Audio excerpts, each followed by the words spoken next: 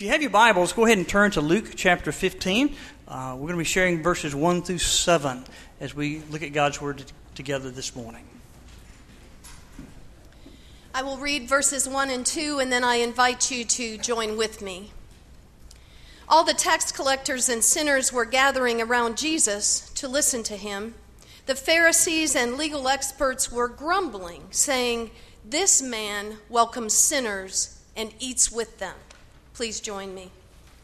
Jesus told them this parable.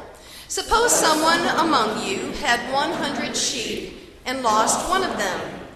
Wouldn't he leave the other 99 in the pasture and search for the lost one until he finds it? And when he finds it, he is thrilled and places it on his shoulders. When he arrives home, he calls together his friends and neighbors, saying to them, "Celebrate with me, because I have found my lost sheep."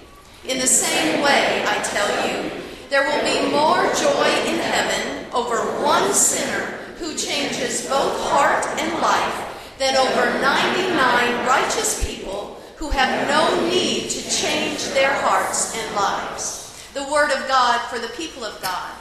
Thanks be to God. Please be seated.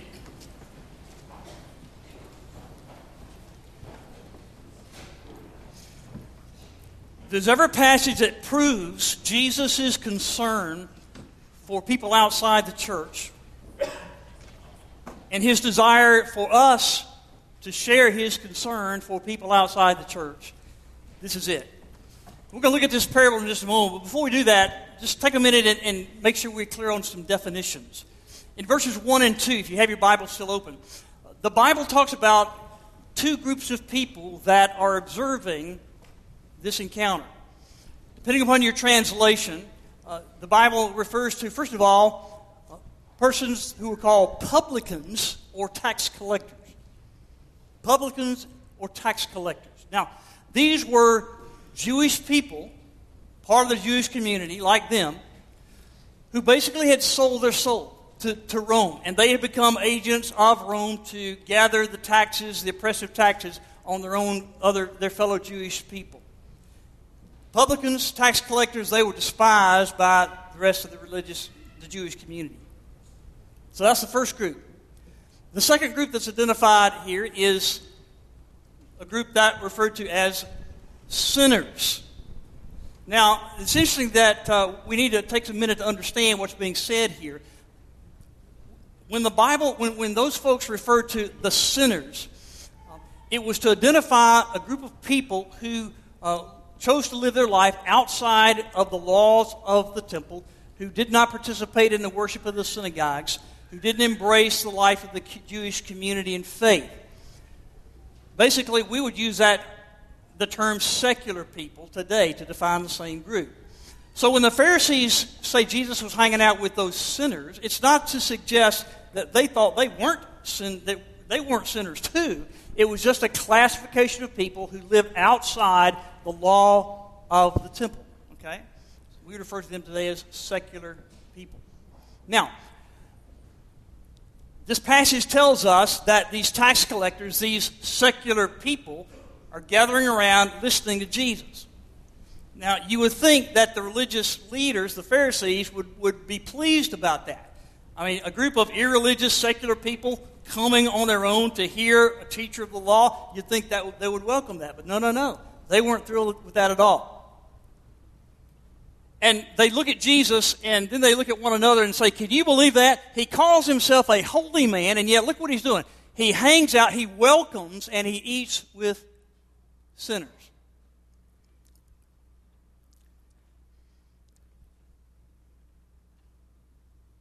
Jesus saw that as a perfect opportunity to give them some insight into how God felt about those folk and how God wanted them to feel about those folk. And he uses an image they could understand. Jesus looks at those Pharisees, the religious folks, and he says, how many of you, if you have 99 sheep and one of them goes astray, how many of you would not leave the 99 and go and find the one? And they're probably saying, yeah, we all would. We know, we wouldn't be content that one of ours was away. We would do everything we could to find that lost sheep. And Jesus said, of course. Now, once you found that sheep that had wandered off, what would you do? You would hoist him on your shoulder. You would carry it back into the fold, place him in the fold with the others, and you would celebrate that you'd found your lost sheep. And then Jesus said something like this. Look, he says to the Pharisees, you are the 99. You're in the fold. God loves you. But that one sheep that wandered off and is not with the fold anymore, that's these folk. That's these tax collectors. That's these secular, these sinner people that you're talking about. Just like you would leave the 99 and go in search of the one, God goes in search of those who have wandered. He wants them in the fold. They matter to Him. And just like you would celebrate when you found your lost sheep, God celebrates. In fact, all of heaven rejoices when one of those who's lost is found. He said, listen, God is thrilled that you are in the fold. But when sinners and tax collectors and secular folk come in, there is great rejoicing in heaven. Great rejoicing.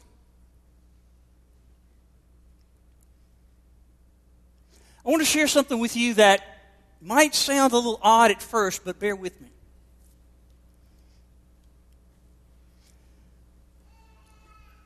God is more concerned about people out there than He is concerned about you and me. Now, hold on. I didn't say God loves them more.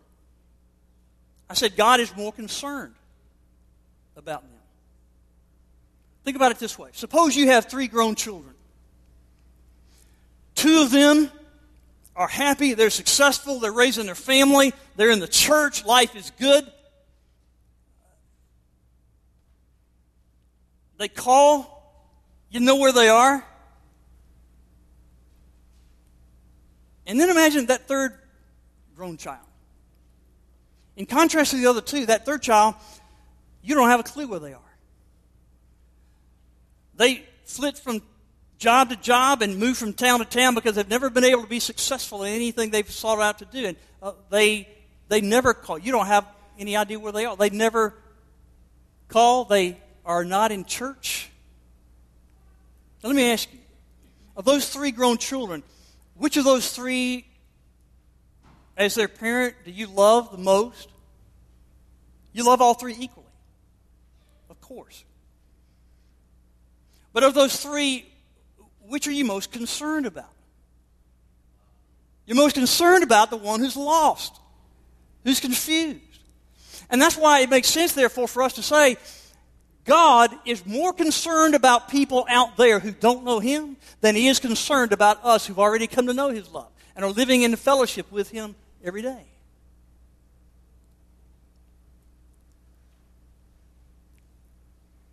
God loves us equally, but is more concerned about the one that's away. And that's why Jesus says, and this is so important, that's why Jesus says, listen, there will be more joy in heaven over one sinner who comes home than the 99 who are already home.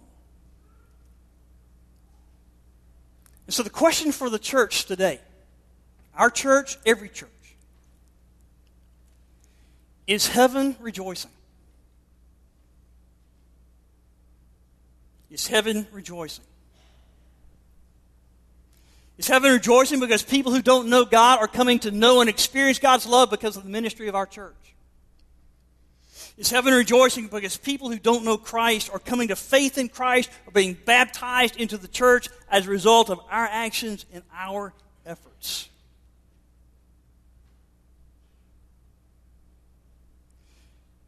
You know, we as a church and a lot of churches in this town, we do a lot of good things. We take food to Bridging the Gap across the street. But are all the heavens rejoicing because people over there are coming to faith in God? We give money to support great causes in this community. But is heaven rejoicing because that giving is resulting in people filling our sanctuary to hear the Word of God?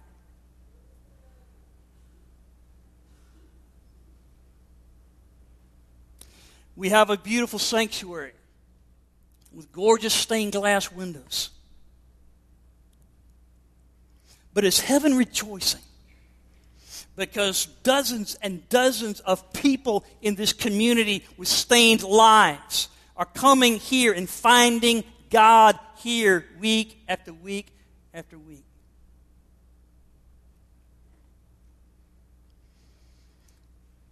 It's interesting as we look at this story that the reason Jesus was successful in bringing people into the kingdom is in fact the very thing that he was most criticized for. They didn't criticize him because he was talking to the group. They probably wouldn't have criticized him if he had been handing out charitable gifts to the folks. You know why he criticized them? You know why they were irritated?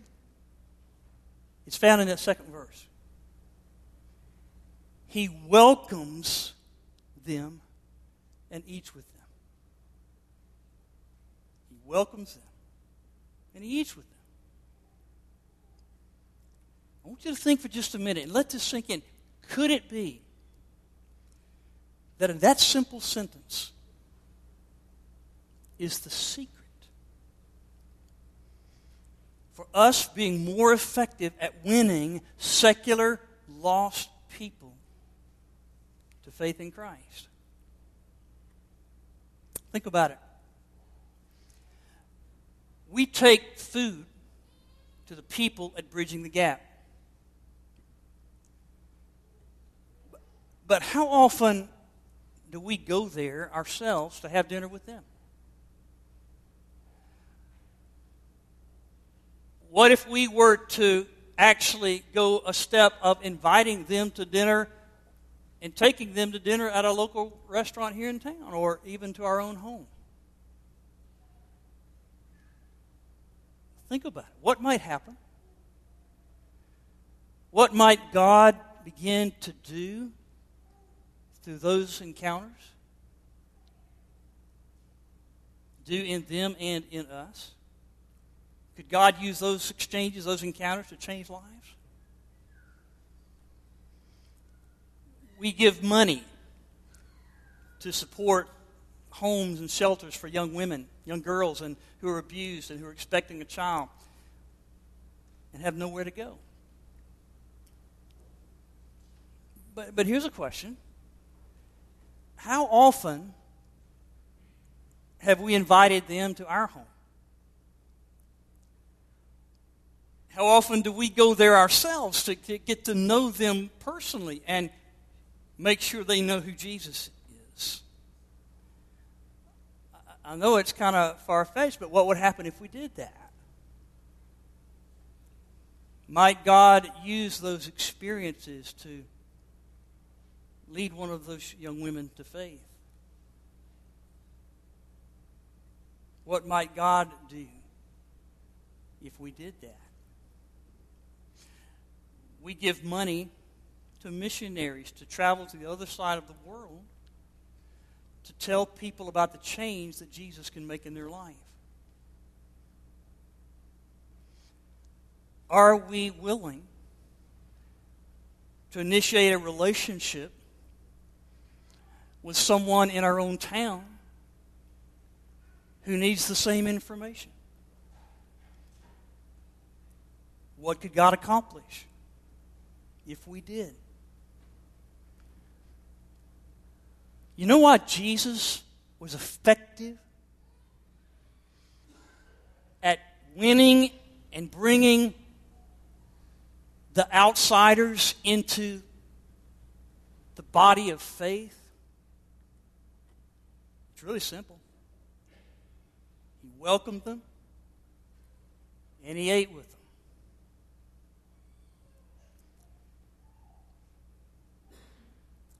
A couple of weeks ago, I visited a church, and as I walked in, I was overwhelmed by this visual as I walked into the lobby, huge lobby, and on one side of the lobby were hundreds of triangular-shaped pennants or flags, solid white, and printed on them in big bold letters was the word "lost." And those hundreds of flags hanging from the ceilings represented the people in that community served by that church who have yet to come to know that God loves them, who have yet to come to know and accept Jesus Christ as Lord. And there were hundreds. And then on the other side of the lobby, there were another set of flags, and I noticed that they were the same flags that had been taken down, and in place of the word "lost," a person's name had been put over that and had been hung on the other side of the lobby. And I discovered that those flags represented the people, the lost folks in the community who, because of the witness and the outreach and the compassion and the love of that congregation, had come to faith, had been baptized, had joined the church, and had become members of the community of faith. And there were hundreds of those. And as I'm seeing that visual, it brought back to me this passage. And I said, this is what it's all about. This is why heaven rejoices over one sinner who's lost than the 99 who are already at home and know God's love. And I thought to myself, what if we did that? What if we did that? How many flags would be able to move from one side of the lobby to the other?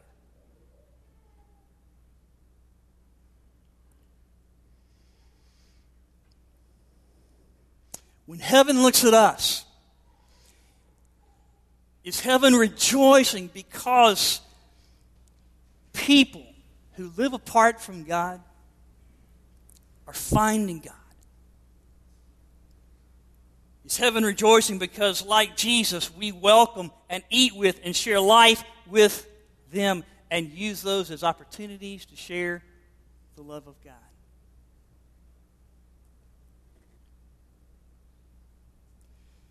We have a beautiful building. And we're so proud of it, and we should be. We have a wonderful congregation of loving people and families. We all love one another.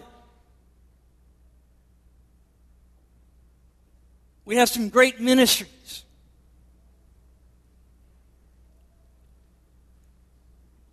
But is heaven rejoicing? Are we giving heaven cause to rejoice? Because people who don't know God are coming and finding them here. Because we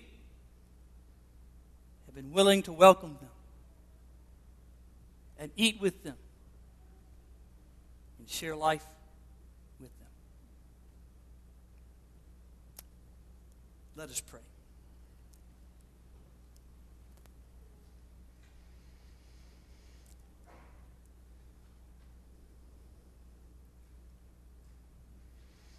Oh God, sometimes you make life lessons so simple and plain and place them right before us. That because we want everything to be complicated, we look right over it and miss it altogether. Lord, Jesus teaches us a valuable lesson here.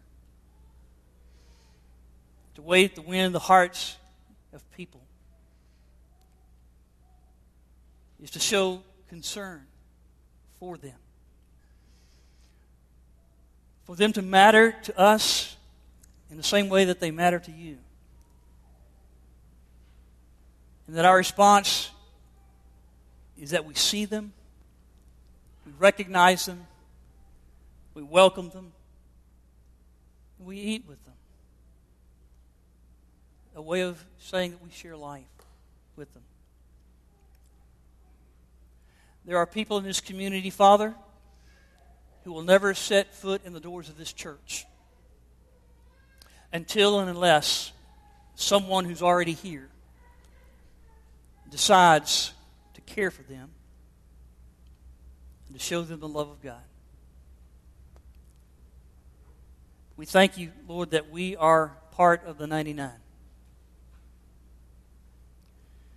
Increase our vision and our capacity to care for the one that's lost.